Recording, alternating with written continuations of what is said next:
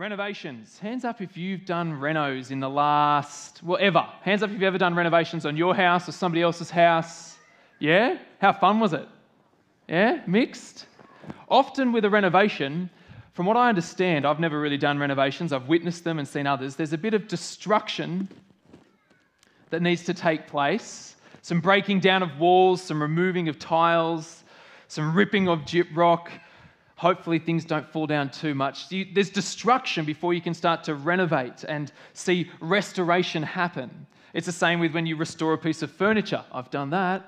You sand it back. Sometimes you need to pull it apart. Make sure that you get into every single spot you need to bring it back to life. Renovation, restoration. This weekend, I'm hoping that we as a church, and those of you who join us, and I hope you do continue to join us, think about, restoration and renewal, as you see in these signs behind me. Because there tends to need to be destruction before restoration and then renewal, doesn't there? Sometimes that's needed, other times we just want it because we want a new bathroom. Sometimes a wall is just in the way and you've got to get rid of that thing to open up the space to be able to be living well, enjoying it. And I'm hoping this weekend we think about that, because beyond our divide that we have internally sometimes and the desires that we have internally, beyond the physical issues and divides and desires that we might have, beyond the emotional ones, even deeper than that, is what we want to talk about this weekend, which is the spiritual reality that there is a great divide if we do not have Jesus in our life between us and our Almighty God. This temple these kids built's pretty good, right? Didn't think you'd come to a church and build a temple today, did you? It's not a real temple, just so you're aware. It's just some boxes. But this temple kind of helps because it sets the scene for the reading that Peter just brought to us before, doesn't it? Because all of that happens at the temple, when Jesus rocks up to the temple and causes a little bit of a ruckus 2,000 years ago. Do you remember what he did? He shows up and he sees them selling things and exchanging things, and he comes through with a whip that he's made and he overturns tables and he runs them all out saying, "Get out! Stop turning my Father's house into a house of trade, into a market." Why?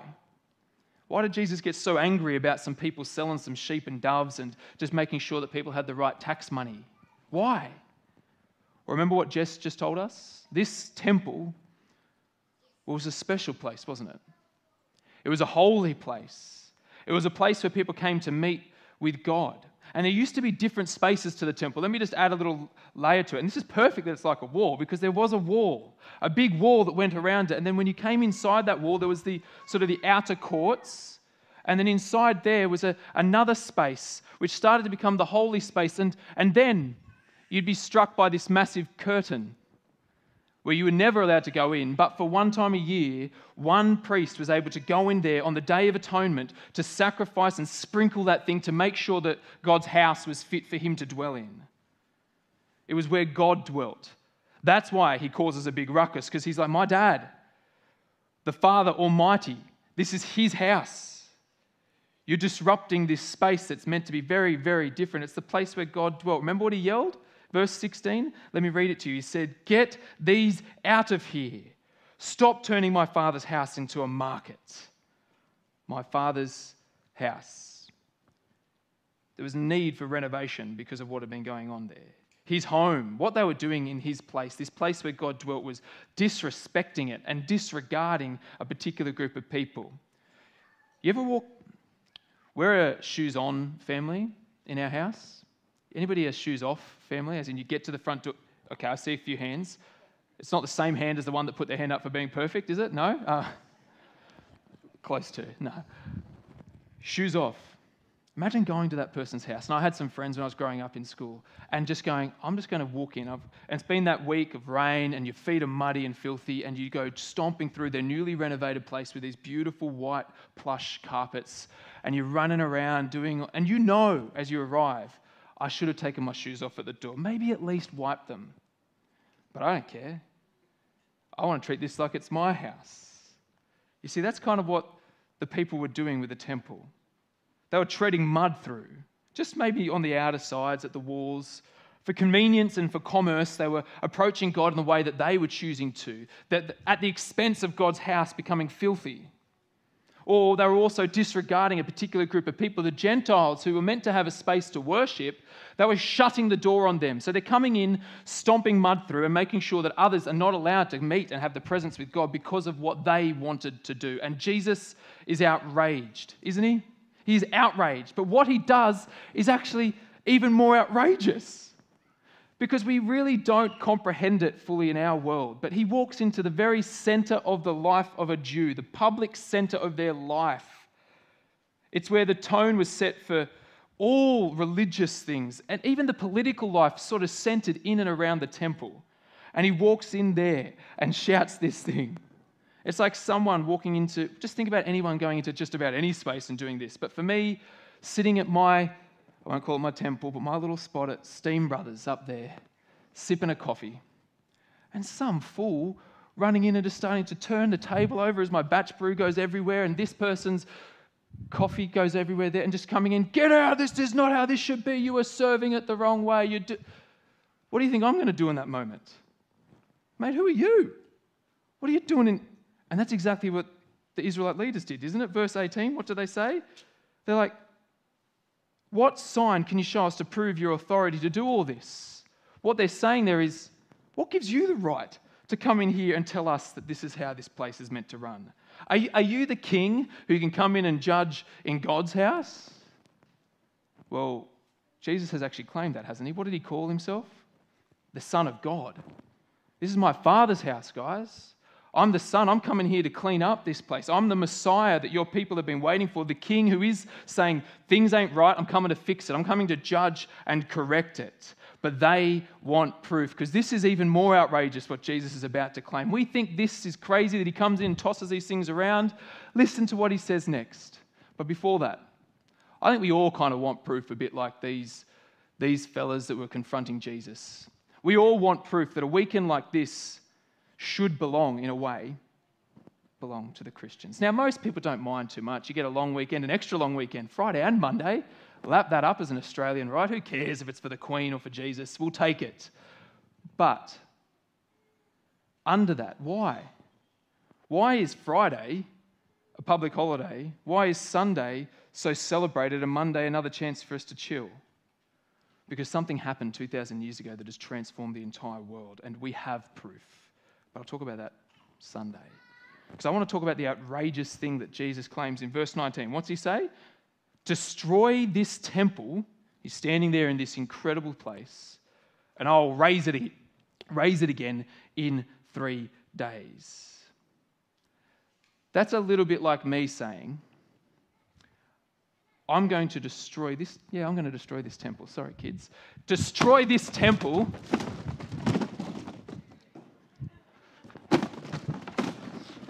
None of the kids are coming back now, are they? Sorry, guys.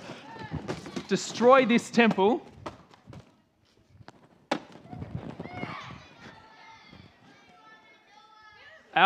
Destroy it, and I will build it again in 3 seconds.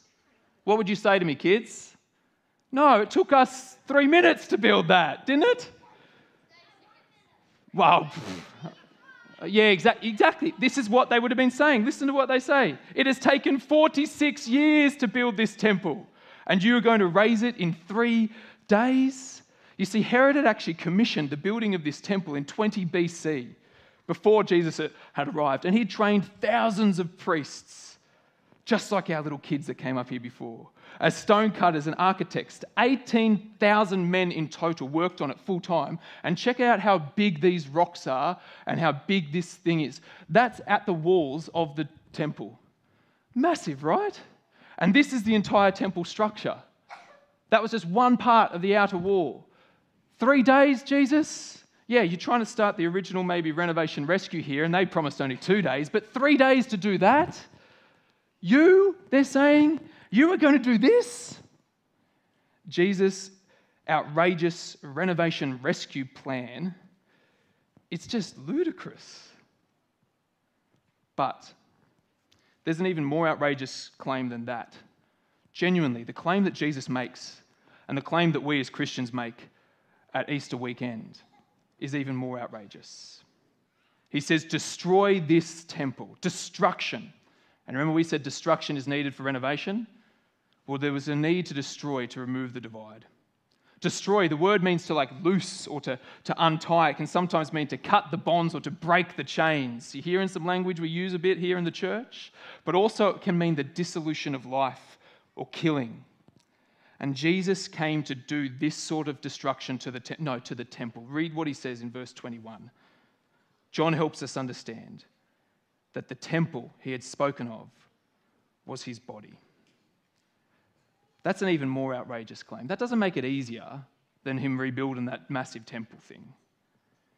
Because in that moment, those people there may not have realized exactly what he was claiming. They're still thinking, historically, let's build this thing. Jesus has gone beyond. He's saying, I'm going to destroy my body to restore all things. Destruction to break down the spiritual divide that is between every single human and God. He's going to rip that apart. Destruction to bring restoration between God and his people so that there is no need anymore for this temple thing. Renovation. Now, when I understand renovation, I understand that you break down a wall or two, but you kind of keep most of it and then you can re-establish and renovate from that one. So how does destruction like this bring restoration? This destruction bring what this weekend we say is Christian promises, which is life. Well, this is why Good Friday is so good. At the beginning of our passage, verse 13, it said that it was the time of the Jewish Passover.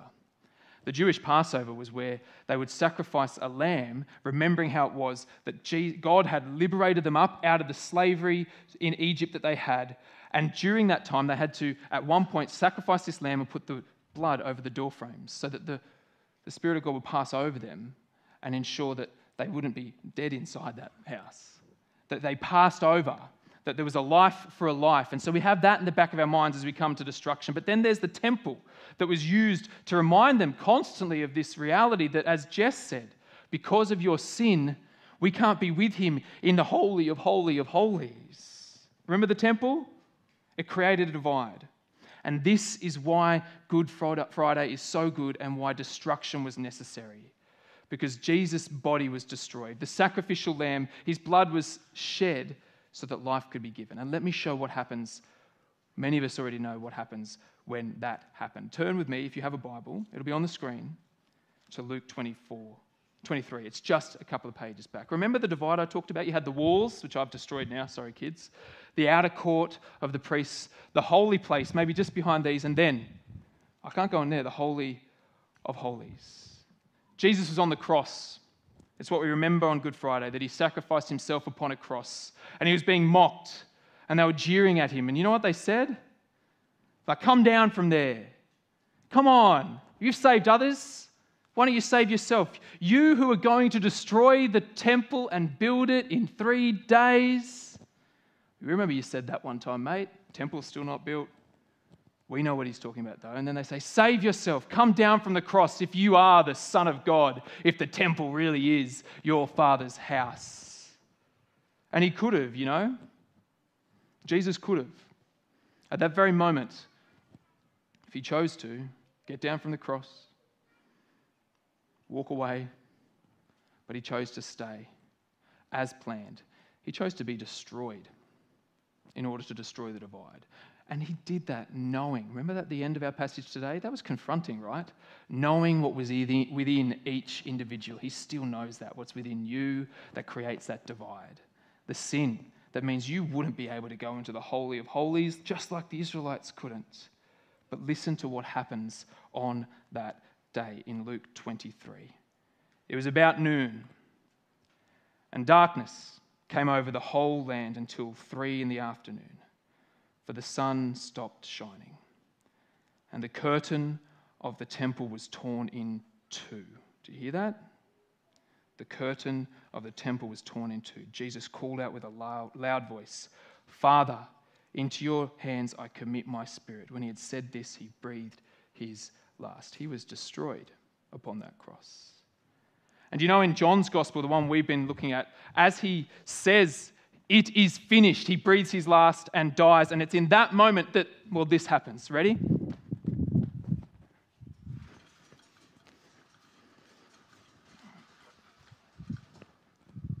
The curtain tears. The Holy of Holies is opened, and we can now enter into a perfect relationship with our Lord and our Savior through the Lord Jesus Christ, right? There is no more divide. There is no more wall. There is no more outer court. There is no holy. The Holy of Holies has been opened to every single one of us because Jesus destroyed it.